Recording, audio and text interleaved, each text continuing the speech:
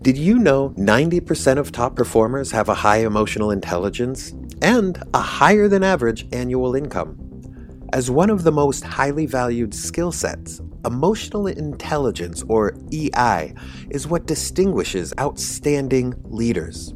Deepen your EI skills today with the Daniel Goleman Emotional Intelligence course, a 12-week online course to develop your inner capacity, become a stellar leader, and build high-performance teams.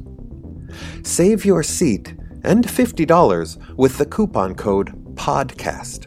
Learn more at courses.keystepmedia.com. That's courses.keystepmedia.com. Don't forget to enter coupon code PODCAST at checkout for $50 off your registration. What does it mean to be happy? It means you feel maybe peaceful. I wonder what makes you happy.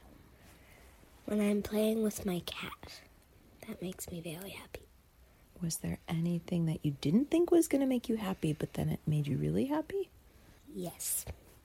I didn't think that reading was going to make me happy. But then after maybe a year,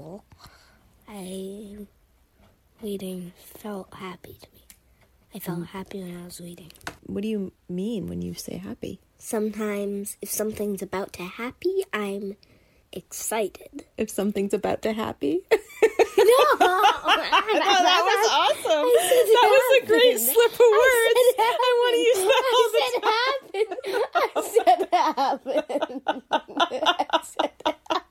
I said happen. Stop it. All right. Okay. That's the thing.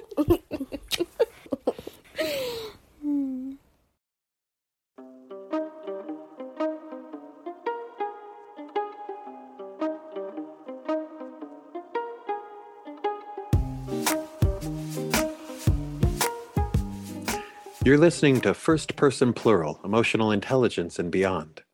I'm Hanuman Goleman, and I'm here with my co-hosts, Daniel Goleman and Elizabeth Solomon. What's up, Dan and Liz? Hello, Hanuman. Liz, I want to welcome you. I know this is the second show you've been on, the second podcast, but it's a delight that you're joining us as a co-host. Thank you, Dan. It's an honor to be here. In this episode, we're continuing the conversation from the last episode with Laurie Santos, where she dispelled some common myths about the source of our happiness and laid out what science says actually makes us happy. In this second episode on happiness, we're delving deeper to look at the systems that support and impede our happiness, with a special look at the role consumerism plays.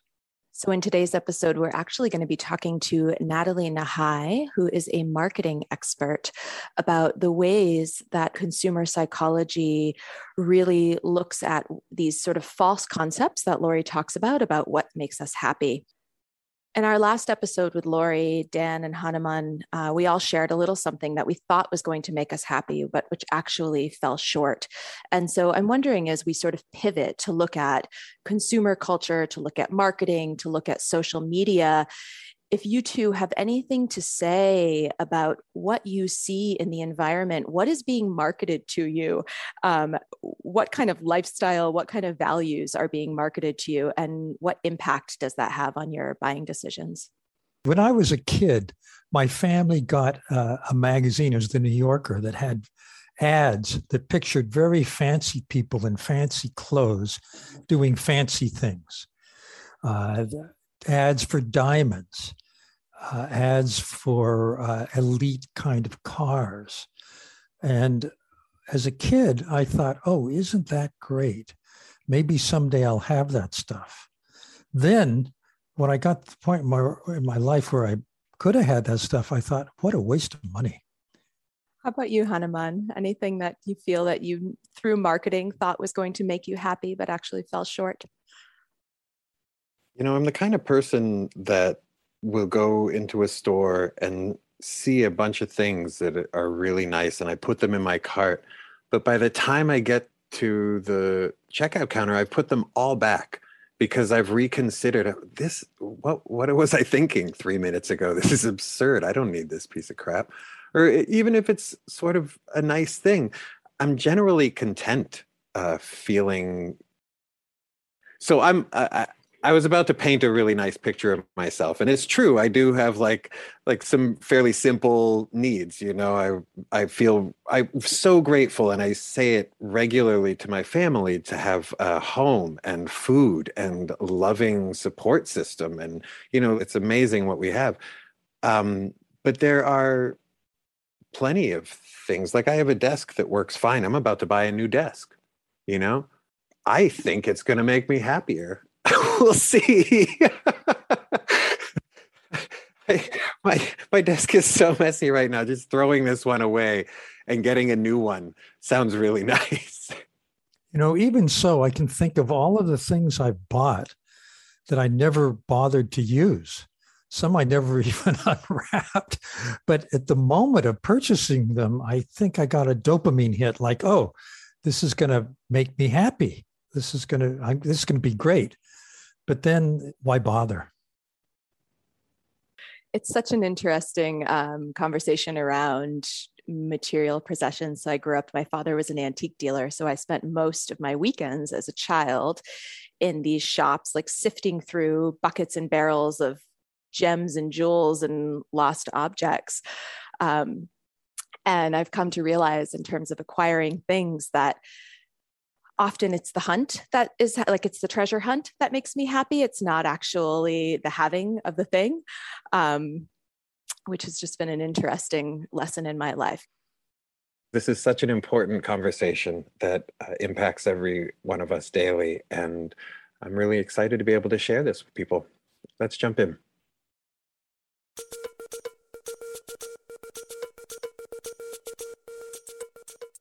Welcome to today's episode with Nathalie Nahai. I'm so excited to be here with you, Nathalie.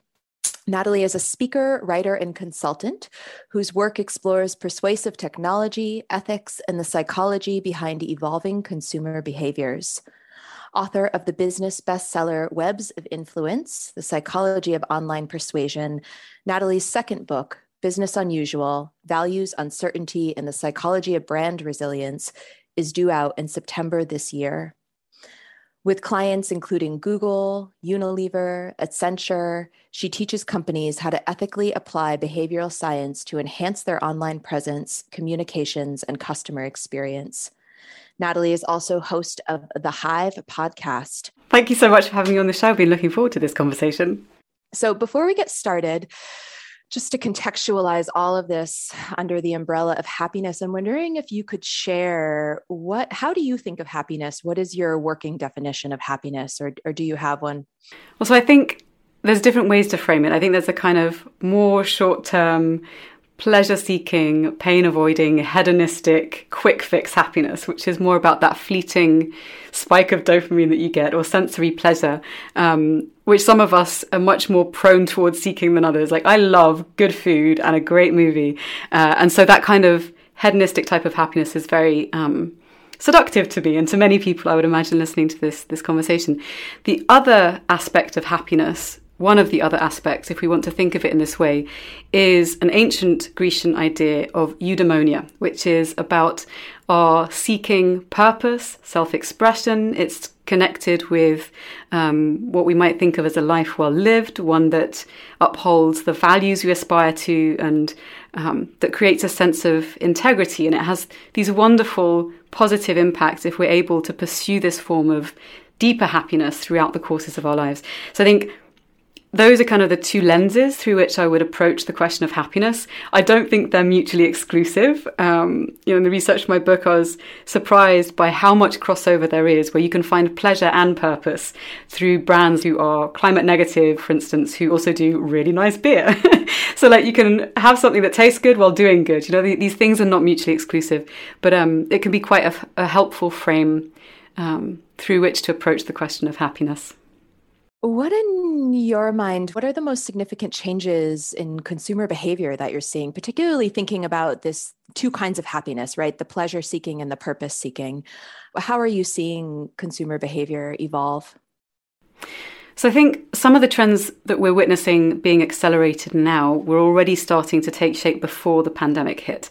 So especially when we're looking at evolving consumer behaviors in Gen Z and millennials, so people under the age of 35, these two groups, or this sort of large cohort, if we want to put them together in that bracket, already showed much more interest in fairness, in justice, in inclusivity, in social justice issues, climate justice issues, in eudaimonia, in looking for brands and business opportunities that gave them a way in which to express their values, to find meaning and purpose.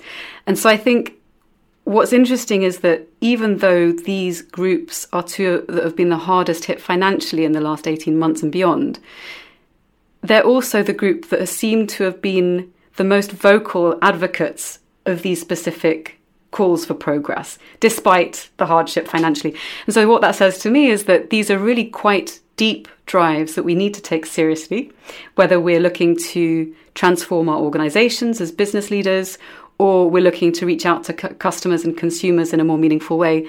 These sorts of trends are here to stay, and they're going to amplify as these people make their way into the workforce. And I'm hopeful about that, because I think we need to make big changes in order for our systems to become more resilient. So yeah, I think it's a welcome movement in the right direction, if I can be so bold as to say that.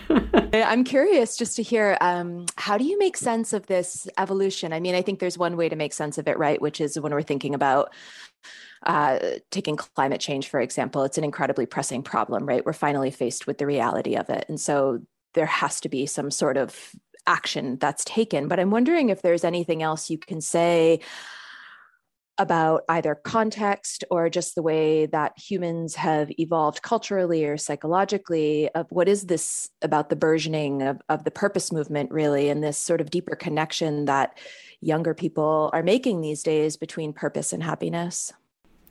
I think, and this is anecdotal, but based on the things that I've read and the thinking I've been doing on it, there seems to me to be a cultural context and a zeitgeist in which established, more kind of rigid, dogmatic forms of structuring meaning, I'm thinking more to do with religion, and established forms of spirituality, these have taken increasingly a backseat over the last 10, 15, 20 years. I know that in the UK and in Europe, this is a trend that has been happening quite a pace, possibly ahead of what's happening in the US. But even in the US now we're seeing similar trends. And I think in the absence of these more external, socially transmissible forms of meaning making, there is a God, this is the religion that you should follow, whatever that religion happens to be, we seek to fill in the gap, right? So there's a sense of, who am I? What am I doing here? Why am I alive? What purpose does my life serve? The questions don't go anywhere. So I think there's this kind of void, this desire to seek some kind of satisfying answer. And I think that in the absence of these answers, we're looking elsewhere for some kind of certainty, or at least a starting point. And it seems to me that there's also been, alongside this desire for brands and businesses to provide a sense of purpose and meaning, I think there's also been more of a shift in the media around books and podcasts that look at things like ritual, that look at philosophy. So there's a lot of stuff in the air happening where I think it points towards a deeper search that's taking place. And even with examples of, for instance, if we think about SoulCycle or CrossFit, these fitness kind of groups of people, they form cultures, and it's this culture that has a gravity that then attracts people, and babies are born there, people lose their parents and loved ones within the span of this narrative that's enmeshed in this culture. So I think we're finding ways to satisfy these questions and these urges in maybe not traditional, non-conventional ways that previously would have been fulfilled by religious institutions or educational institutions. It's so interesting to hear you say that, because I think it's true. Like, the existential questions don't go anywhere. To me, the existential questions are part of what it is to be human, right? And so as we look at the system of religion, if we take that as one system, which has become less prominent perhaps in the lives of younger people, and then we look at the sort of system of business, right? It's almost like shifting of focus is what I'm hearing saying to like, okay, who's going to help me sort of find this sense of internal inspiration, make sense of really why I'm even here on the planet. And I'm going to sort of take us in a direction really quick, because one thing I find really interesting about your work is that, I think people talk about you as a marketing expert, and you very much are, but you're a business expert, you're a culture expert, and you're an organizational culture expert. And I know for me, I spent a lot of years working with the Great Place to Work Institute in San Francisco. They manage Fortune magazine's 100 Best Place to Work list. And one of the things I noticed about these workplaces where people reported high levels of happiness was that their brand and their culture were very much part of the same package. And so there was a lot of overlap, right, in terms of both the storytelling that was happening externally and internally, but also the way that values were really lived in both an inward and outward facing way. And so I think it's really interesting because I feel like your work really lives at this overlap as well. And it's something that I feel like not enough people have really articulated as being incredibly important or real. But I'm wondering if there's anything to comment on that, about that overlap of brand and culture, and particularly the relationship of that overlap to happiness. That's such an interesting conversation. We could really dive into all the details here. I think when it comes to happiness and it comes to, so the brand is about the kind of the story that you tell of the identity or the values or the personality of the organization. The culture stems from the values that you hold dear, the things that you say, okay, this is what we as a founder or founding group believe to be important. This is how we're going to orient the way in which we do our business. And then obviously that translates to the outside of the organization with marketing. If everything's coherent and linked up nicely, it should be pretty consistent inside and out. And I think if we think about it in terms of relationships, like on a smaller level, the friends that you cherish most often are the ones who have values that you understand, that you connect with. You don't have to agree with all of them. We're all messy and have hard edges and the rest of it. But you'll have some sort of kinship in terms of the values that you say you care about. You'll treat each other according to those values most of the time. And hopefully what you say and what you do are pretty consistent. And I think that's a pretty good blueprint for looking at how organizations can thrive. So looking at the qualities that enable values to be expressed with integrity within and without the organization. And in the book research that I did, there was kind of the 4 C's that lock directly into this, that how do you create a culture in which inside and outside the organization, you're establishing that you can be trusted, which is essentially what you want to do, right? So you've got to make an explicit commitment to your values. You have to be able to show congruence in word and deed. You have to be consistent over time, prove your track record, and you have to be coherent and do things for the right reason, not just because you think it looks good. So I think that kind of structure, when you see it within relationships, within and beyond organizations, it gives you a sense of the importance of integrity in trusting the culture that's been established and the people who've created that structure. When you're talking about coherence and integrity, one of the things I have been thinking about a lot lately is, Dan often talks about the 3 types of empathy. So cognitive empathy, emotional empathy, and then the third type, empathic concern. And I've been thinking a lot about, I think, and I'm curious to hear your thoughts on this, right? So much of marketing is about having some sort of cognitive empathy and maybe the emotional empathy. So you know what your consumers are thinking and kind of the emotional states that they're driven by. But this third part of empathic concern, of really having a sort of deep kind of rudder of care for your consumers, I think that's the part when we're talking about purpose washing or greenwashing or any of these ways where word and deed don't always align, right? The marketing and the behaviors don't always align. I think maybe part of what we're talking about is just the lack of empathic concern. And I'm just curious to hear any thoughts that you have on that. Feeling empathy that often results, I guess, is kind of not just being able to sympathize with someone, but to be able to be sensitive to someone else's potentially negative state. if we're going to label it as such. Yeah, and feeling inclined to act on their behalf. So feeling moved to action through empathy too. So I think this is a really tricky one. I've been thinking a lot about sensitivity recently and the ways in which people talk quite generally, and this is one of the risks that we face when trying to describe entire people and condense them into a bracket of, for instance, a generation, which for ease of use, sometimes I do too, with caveats. But when we think about the younger generations in particular, so again, millennials and Gen Z, even specifically more Gen Z, there's a lot of conversation happening around sensitivity, around empathic concern for others, but also heightened individualism, heightened self-awareness, self-consciousness, and also what that does for the ways in which people relate to each other and relate to themselves.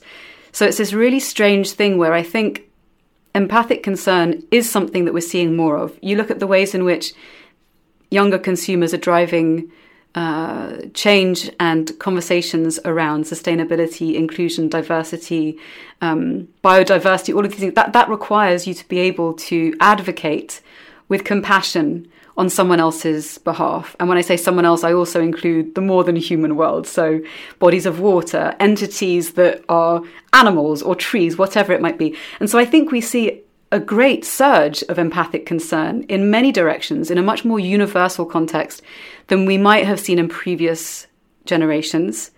But at the same time, I wonder, and I don't know about this for sure, but I wonder if that is also tempered by a greater concern around how one is being perceived out in the world. So if you look at, to kind of go in a slightly different direction, if you look at things like TikTok and Instagram and heavy visual forms of social content, there's a lot more social anxiety among especially young women, but also young men around body image, around mental health.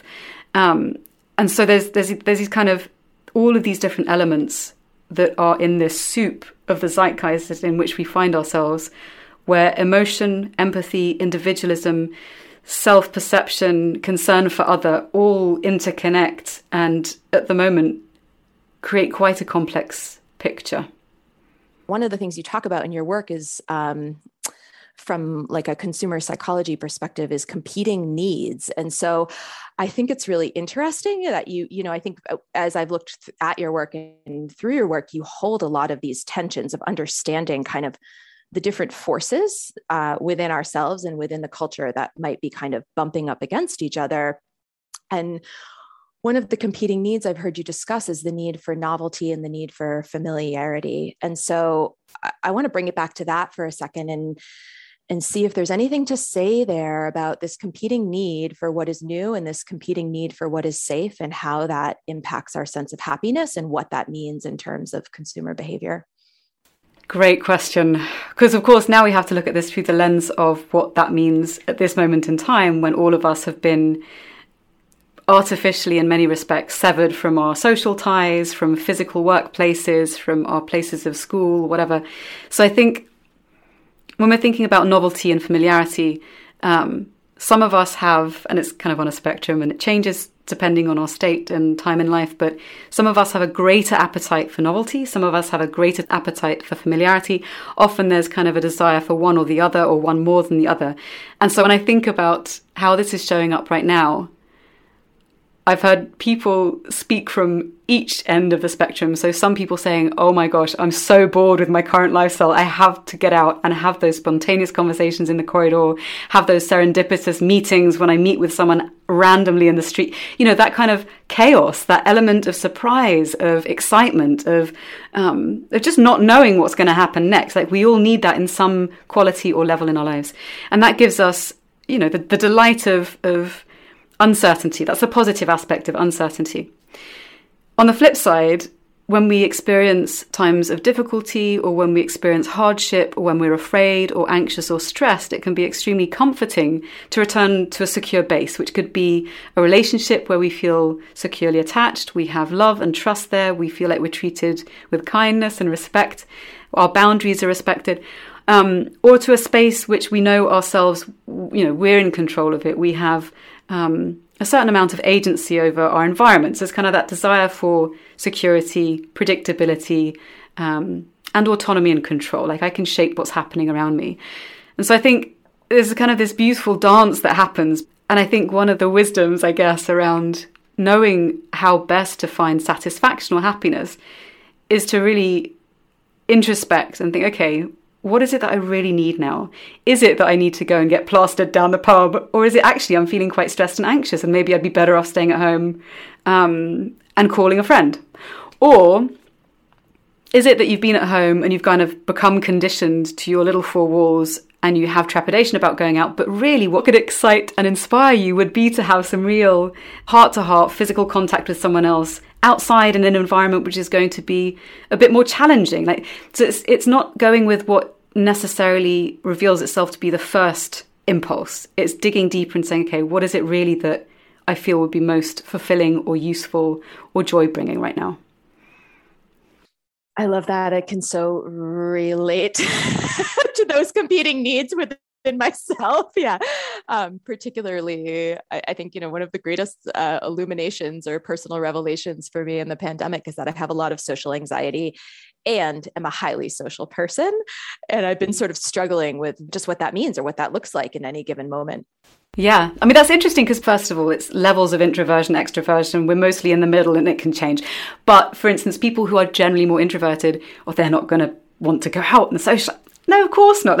And people who are highly social, who get a lot of energy from being around others, of course that can come with social anxiety, especially when you've been out of practice and other people have been painted as the source of your, of a risk to you.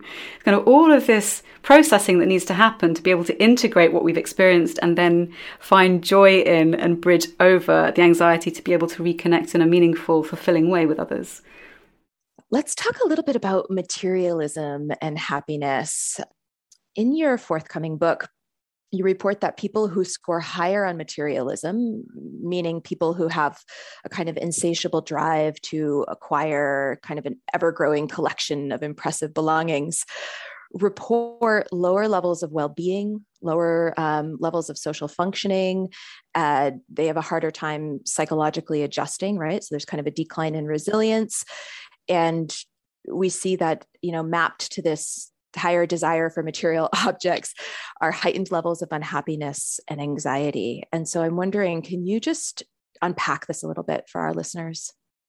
So I think modern culture, and not just modern culture, would have us believe that the acquisition of ever more quote unquote valuable or status signifying possessions are what will make us fulfilled and happy. If I can just have the great car, if I can just have the new promotion, all of these things that are extrinsic or external motivators that give us a sense of having made progress in life. And actually tend to find, or I certainly experienced this when I came to Barcelona to live, having lived in London, which I love as a city. But we tend to find that these things can give us short-term, hedonistic, immediate feelings of happiness, but that effect is really quite short-lived. And it certainly doesn't replace the fulfillment and ongoing sense of eudaimonia and well-being that we get from, for instance, relationships that are nurturing, that are fulfilling, having connections with people that we find kinship with for whatever reason, engaging in activities that give us a sense of joy or purpose or flow, being able to contribute to something that is bigger than ourselves, so something which is self-transcending in nature. And we know, looking back through the history books and through different philosophies, that it's typically when we realize that the inner sense of well-being and rootedness and groundedness and connection comes through being in service to something bigger than ourselves, whether it's helping people, I don't know, if you're a coach, helping people to reconnect with what they want to do, or dedicating time to teach children about plants, whatever it might be, some sort of service that is beyond us as individuals and our everyday needs. That's where we find the greatest meaning and happiness. And when you look at it from the perspective of self-determination, which is another really interesting concept we can look at, it's about giving people a sense of autonomy, to have agency in their lives, to have competence, to be able to skill themselves to be of service to themselves and to others, and to have this crucial element of relatedness, of belonging, to feel like you are connected to something which, again, goes beyond the individual. So I think when we when we lose sight of these things, of our agency, of our desire to grow, to develop, of our need to belong, when we lose sight of that through whatever means, it becomes very easy to convince people that the sense of loss or disconnection or unease or unrootedness can be fulfilled by consuming something to bring it in. And for me, it's definitely food. I mean, this shows up for all kinds of people. It's food. You know, in my family, culturally, acceptably, it's if you're unhappy, you eat. You show your love, you feed. It's, you know, and everyone has a different version of this, right? But it's that thing of, how do I fulfill myself? How do I satisfy this need? How do I fill what is basically, I guess, kind of a hole that cannot be satiated unless through meaningful contact with others in a context that's bigger than ourselves. So it's kind of, that's where my mind goes to when we think about materialism, we think about the cultural context, and how now in particular it's possibly more important than ever before to remake those social bridges and to make sure that we locate ourselves in a framework that gives us meaning and purpose, because we need that. The world needs that. If we're all totally screwed over by our sense of disconnection, which so many of us are struggling with in one way or another, how are we going to deal with the crises that face us? We're not. We need to come together and collaborate. And that's a good place to start, I think. I'll just share with you that, and I love food, but mine is clothing. And I was reading a part in your book when you were talking about that just merely being exposed to a desirable good sort of ignites this sense of materialism in us, right? And I was kind of having this really interesting reflection. I was thinking, oh yeah, like I love when those $400 jumpsuits come up in my Instagram feed. You know what I mean? But what is it that I'm actually feeling? What is the parallel feeling that's coupled with that desire? And it is a little feeling of agitation, because underneath that desire is a little bit of a feeling of, I don't have, I can't have, I want, it's not in my hands yet, right? So it's an interesting, just to notice, I think, these little ways in which we are compelled to have and to own, and actually what's underneath the surface of that. And compelled is such a good word for it. I mean, you really hit the nail on the head there. It feels like an agitated compulsion. I must satiate this need. It's too much. I can't sit with it. And I think that's one of the other things that I think we've escaped, and I've done this so much, escaped through Netflix, through, social media in the last 18 months to try and get some kind of levity or what have you. But it's also created an expectation that escaping one's sense of agitation is normal, or is the sort of the go-to medication, if you like, rather than finding ways to sit with the agitation, which I find pretty difficult, and which many of us do because it's not comfortable, right? Yeah, the crawling out of your skin metaphor really applies, right? Of like, get me out of here. Yeah.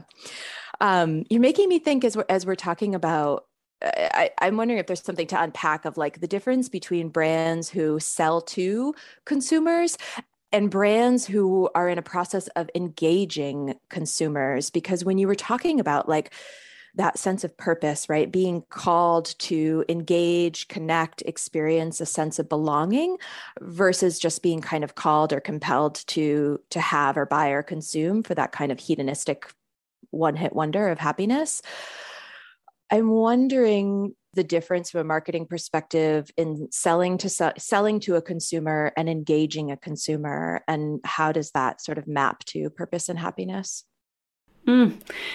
So I guess the first thing to say is that all of us, through our work, are aiming to get money so that we can live, because we live in a capitalist society and that's how it functions for the most of us. So whatever way you're reaching out to customers, whatever your business, you're selling something. And I don't know why I find that I find it difficult to accept that. Like, I fundamentally don't like accepting that premise, but yet we all work to make money, and I like making money because it gives me things that I want to do or gives me permission to travel. So when we think about the ways in which we can sell, are you selling and that's it? Is that all you're contributing to the world? Or are you selling in a way that helps people express their values because they're buying a product that they know is ethically sourced? They can see the provenance of what they're purchasing. Maybe it has a net positive effect. Maybe it's, a T-shirt that's been created through regenerative agricultural practices, or whatever it might be. And so I think when we think about happiness and consumption and selling and the ways in which we communicate what it is that we're selling, there are brands that will do the whole kind of virtue signaling. Yes, this line is ecological, but then everything else in their supply chain is exploitative and causes damage. And then there are the brands who are few and far between, but they are increasing in number, that actually are doing the right thing for the right reason. They've been doing it for a while. Maybe they're lone wolves in their pack, like Patagonia. You know, there's a reason that they get called out so much. It's because they're one of the few to be called out that have a really strong track record, that were doing quite alternative things when there wasn't even a social demand for it. And of course, now everyone is awash with these ideas of purpose and meaning and sustainability. And so I think when you can see a track record of a brand like that, when they say, look, we care about this. Yes, our products are going to be more expensive, but we're going to repair everything that you send in.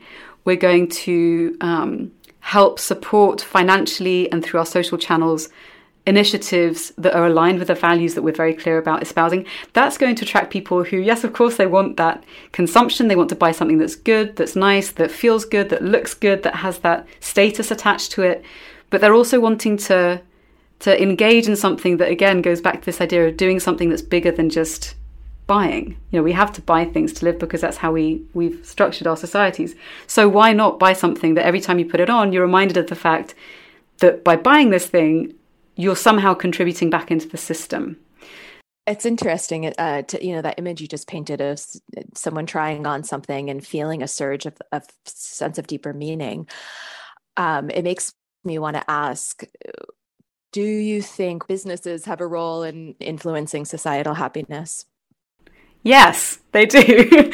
And I think it's a tricky one. Again, the reason I kind of wince and laugh at the same time, because it's such a provocative and useful question, is that if we think back to the materialist idea, we tend to consume more when we're unhappy and anxious, and when we're living in a society that tells us that that's the way that we get our needs met, right? So there's it's this double-edged sword where in order to consume, there has to be a desire to consume. There has to be a lack or a need for something. Now, you can have a utilitarian need for something, which may have very little to do with your sense of agitation or loneliness or anxiety, whatever it might be.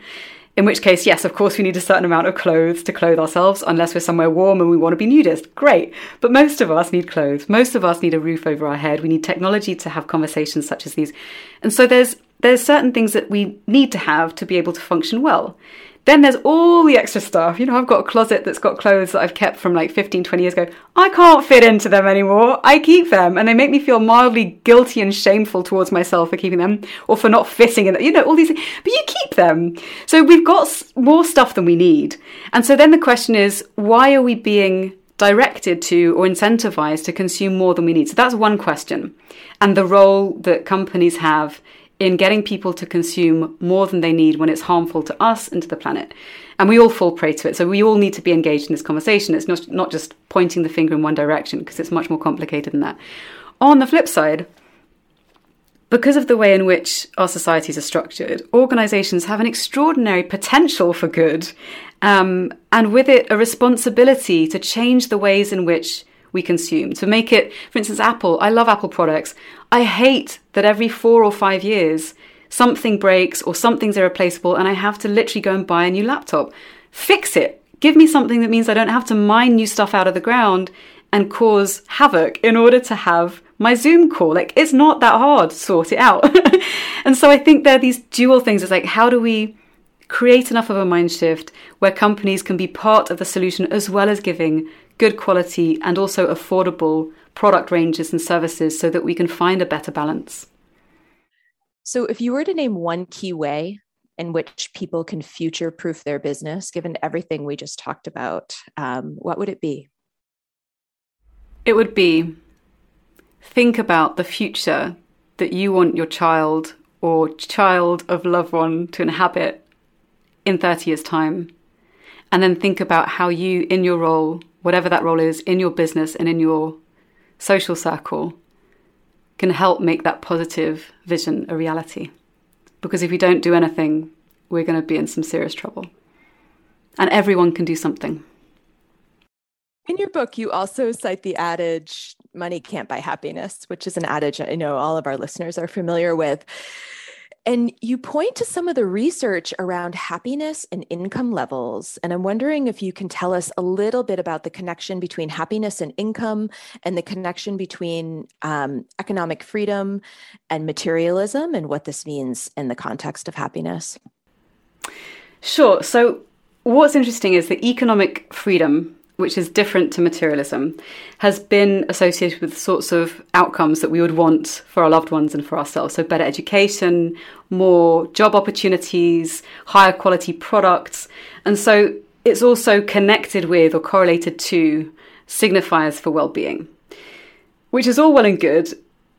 But what is interesting is that there is mixed research around individual income and how, if you get to a certain level, there was one study that showed that if you get to $70,000, $75,000, after that, income then tails off your level of happiness. So if you reach it, sure, it boosts you up until that point, and then when you make more, it doesn't necessarily have an impact beyond that. Other studies that have since come out refute this idea. So it's something that already and still has question marks around it. I think what is clear is that materialism in and of itself, when it's not connected in a context in which there are other things that are vital for well-being, like relationships, belonging, a sense of direction in one's life, a sense of purpose, it's just not going to fulfill those needs. Once we've got our baseline needs met, which I believe everyone in the world, in an ideal world, would have, like whether it's through universal basic income or any other means, once that's been met, then it's arguable still how much more we can consume in order to be able to feel better with ourselves. And so I think, as an example, I was kind of going to go down this track earlier, but then I think we got off into more interesting conversations. But as an example, when I was living in London, it's an expensive place to live. There's amazing restaurants and bars, but you can go out, spend maybe 3 hours, because it's cold and it's winter and everything shuts at 12, 3 hours with friends in an overcrowded bar or in a high-end restaurant, eating and drinking, and then you go home and then you're by yourself or with your family, whatever. But everything is squeezed into this tiny window. It's expensive. It's short-lived. It's like an espresso of culture and meaning, if you like. And for me, at least, it's just not satisfying. Coming here to Barcelona is a very different style of life, mostly because the culture is different. The weather is different. You can go out, have a couple of beers on a square, bring a guitar with friends, and you can be there for 6 hours. No one's going to move you along. You're not paying that much. Maybe you spend €5 on your drinks and a couple of snacks. And yet the feeling of satiety that you get, or at least that I get when I walk home at night, is so different to that I would get in London. I don't have this kind of gnawing sense of that was nice, but it wasn't enough. Here it's, I feel so full and alive and grateful to be here. I feel cherished. And there's something there that I think that I've certainly noticed I've missed this last year, this feeling of being cherished or cherishing of others, where you're able to just be together outside of the context of consumption, outside of needing to buy things or be more material or signify your worth in financial terms. It's just that kind of being together in a space, spending time. And that is just so precious. And I think if we can find ways to design that into places where it's maybe less of an everyday feeling or occurrence, then that would really benefit the well-being of all of us. You just made me, I'm getting on a plane and I'm coming to Barcelona. Yeah. So in your work, you often talk about two things. You talk about culture and you talk about context, and, culture being, from a marketing perspective, what different forms of persuasion or marketing work in different cultures based on the values of that culture. And then context, one of the ways I've heard you describe it is, what is the digital context that we're marketing in when we're thinking about digital marketing? So Instagram being one digital context, Facebook maybe being another. And I'm curious, when we're talking about happiness and we're thinking about what happiness looks like in different cultures and different contexts, what have you sort of learned about that in your research, or is there anything that you can say about that?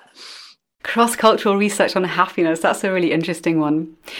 I can't speak in great detail to it because it's beyond the scope of most of what I look at, but I can speak to the fact that there's some interesting dimensions, kind of like personality traits are to people, but cultural traits, are to a specific country. So there's some work done by a fascinating Dutch academic, Geert Hofstede, and he looks at these different dimensions or traits that you find in specific cultures. So it might be how collectivist you express yourself as within your culture, how collectivist your culture is, how individualist. It's power distance, so how much distance there is between those who have great authority and those who don't, and so on and so on. And what's really interesting is that while many of us in the West might look at happiness as being connected to, for example, individual freedom of expression. You know, we're highly individualistic societies in many instances. We might look at countries that are more collectivist, maybe China, for instance, and think, well, hang on, how on earth can they be happy? They don't have individual freedom. First of all, that's a very ethnocentric perspective to take. That's our kind of context. But secondly, we can find it hard to make sense of how other cultures that are dissimilar on the surface to us find their happiness. And of course, then you have to dig beneath the surface and say, okay, well, of course, in each society, there's going to be more or less room for self-expression. In some countries, there's very, very little. In other countries, there's a lot.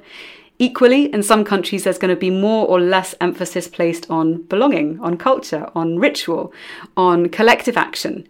And that's going to bring a different source of happiness and meaning. So I think when we're thinking about happiness within cultures, it helps to take a nuanced approach and to see, well, what are the traits of this culture?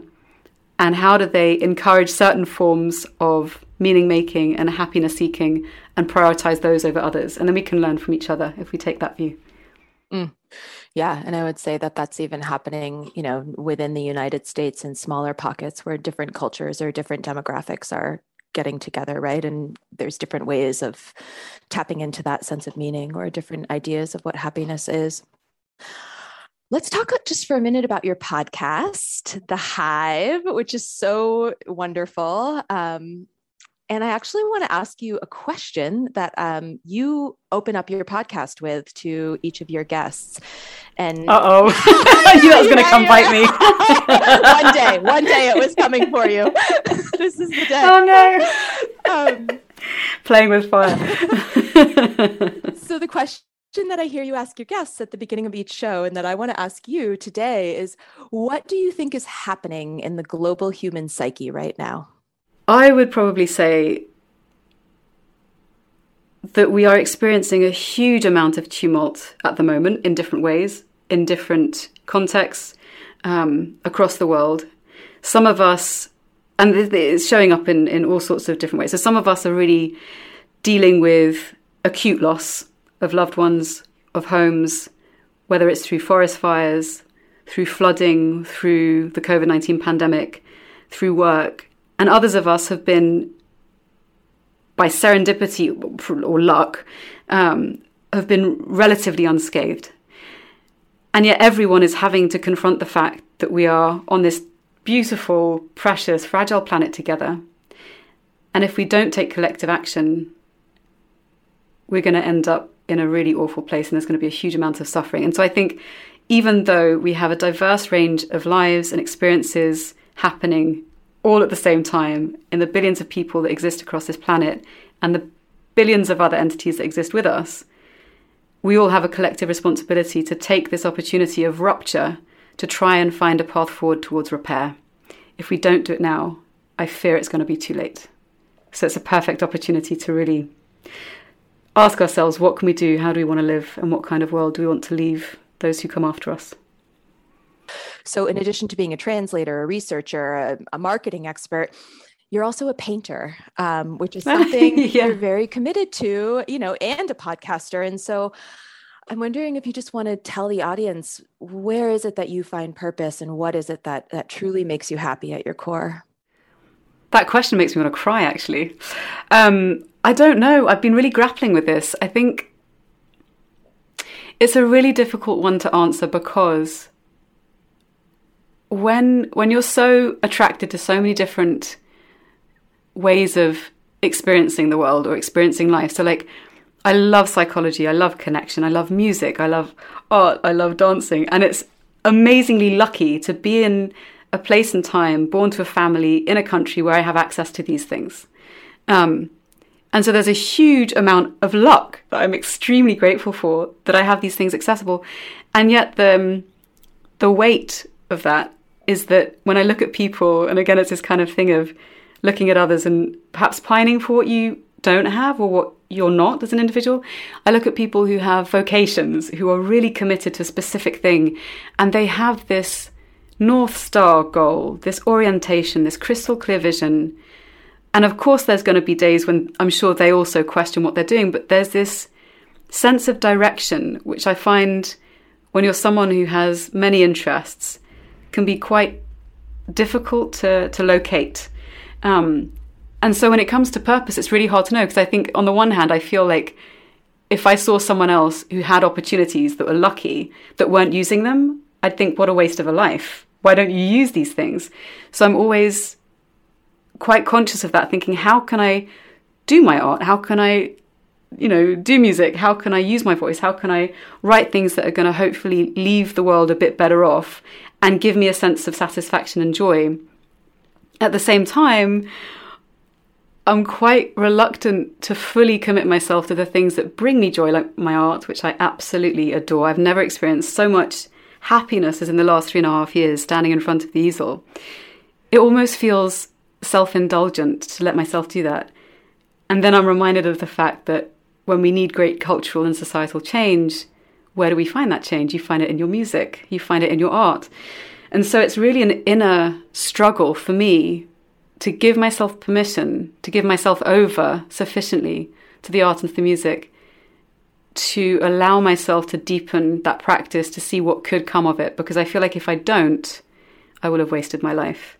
But I find it hard to create an inner sense of value. Again, this kind of capitalist structure that I've internalized, to say, if I'm not making money from it, if it's something which gives me personal joy, is there merit to that? Consciously, I think yes. Emotionally, I haven't found a way to plug that in. And maybe it just comes through doing. I have a sneaking suspicion that my mind just needs to hush and get out the way, and I just need to do it, and the rest will come.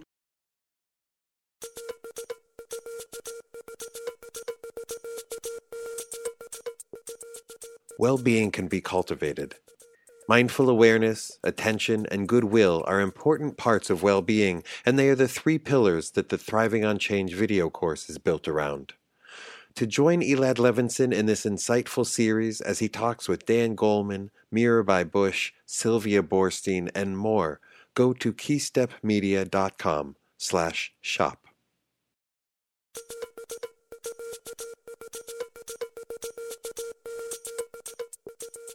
There's an important concept.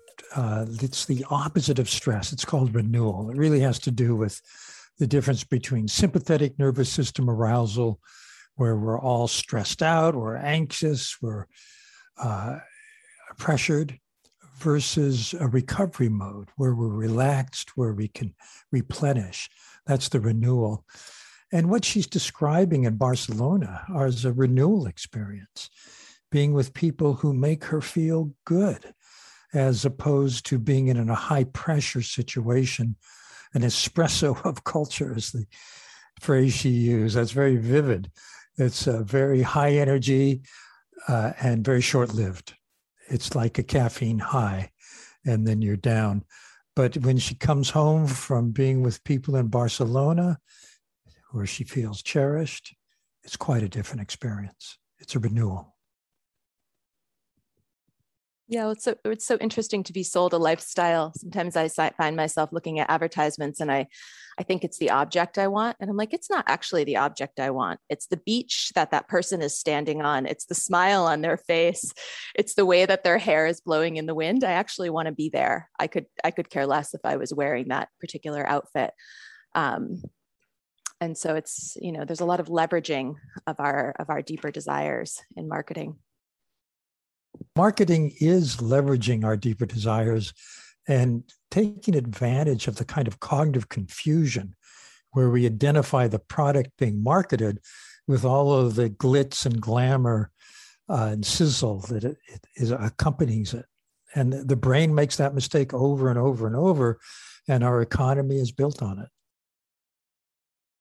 As I'm listening to us talk, I'm just hearing the immense privilege in our conversation and just want to recognize it, because the ability to buy things that we don't need is huge, and that's basically what we're talking about. And or I even think about the quality of things, because often I'll see something that's in an advertisement that's quite nice, but then I'll go and get some like crappy equivalent of it because it feels like I can afford that, and it's not an equivalent. It's crappy and not a perfect equivalent, and that's the reality for so many of the people. So as we're having this conversation, I just want to couch it with that awareness, because it's a very privileged conversation to be able to have. And I am so grateful to be able to have that conversation, and I want everybody to be able to have this conversation.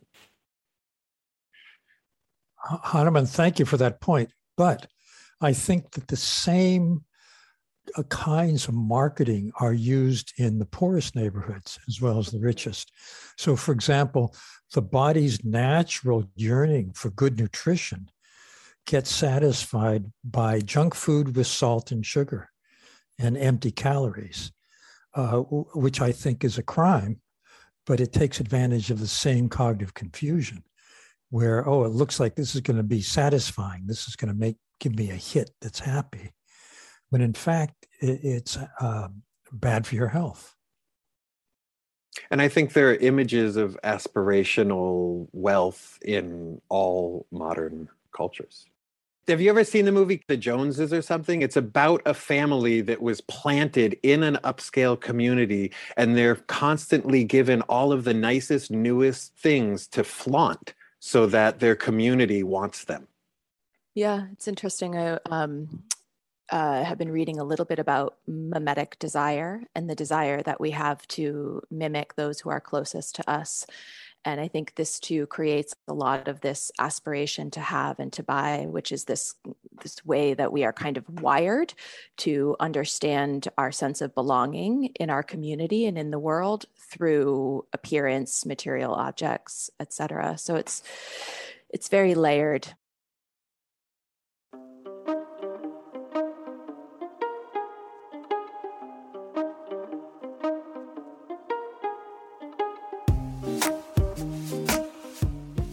This was our second episode about happiness in a 3-part series. If you enjoyed it, check out part 3 next week. It features pastor and community leader Wesley Morris, who will discuss happiness through the lens of spirituality, connection, and community. Have you sent us a voicemail yet? We love to hear from you.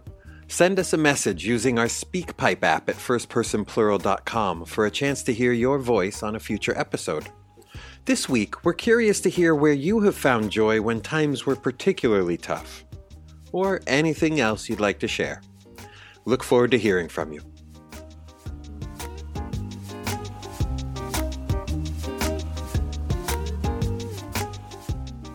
Thanks for listening to First Person Plural, EI and Beyond. Subscribe now and sign up for our newsletter to get notified as new episodes are released. This show is brought to you by our co-hosts, Daniel Goleman, Hanuman Goleman, and Elizabeth Solomon, and is supported by Key Step Media, your source for personal and professional development materials focused on mindfulness, leadership, and emotional intelligence. Special thanks to Isis, whose voice you heard at the top of the show, and to today's guest, Nathalie Nahai. For guest bios, transcripts, and resources mentioned in today's episode, check out our episode notes on our website, firstpersonplural.com. This episode was written and produced by Elizabeth Solomon and me, Gabriela Acosta. Episode art and production by Bryant Johnson. Music in this episode includes Space Rhythm 1 by Secret Circuit and theme music by Amber Ojeda.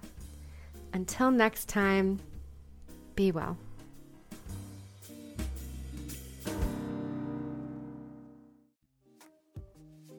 If you enjoyed today's episode, please rate our show and submit a review.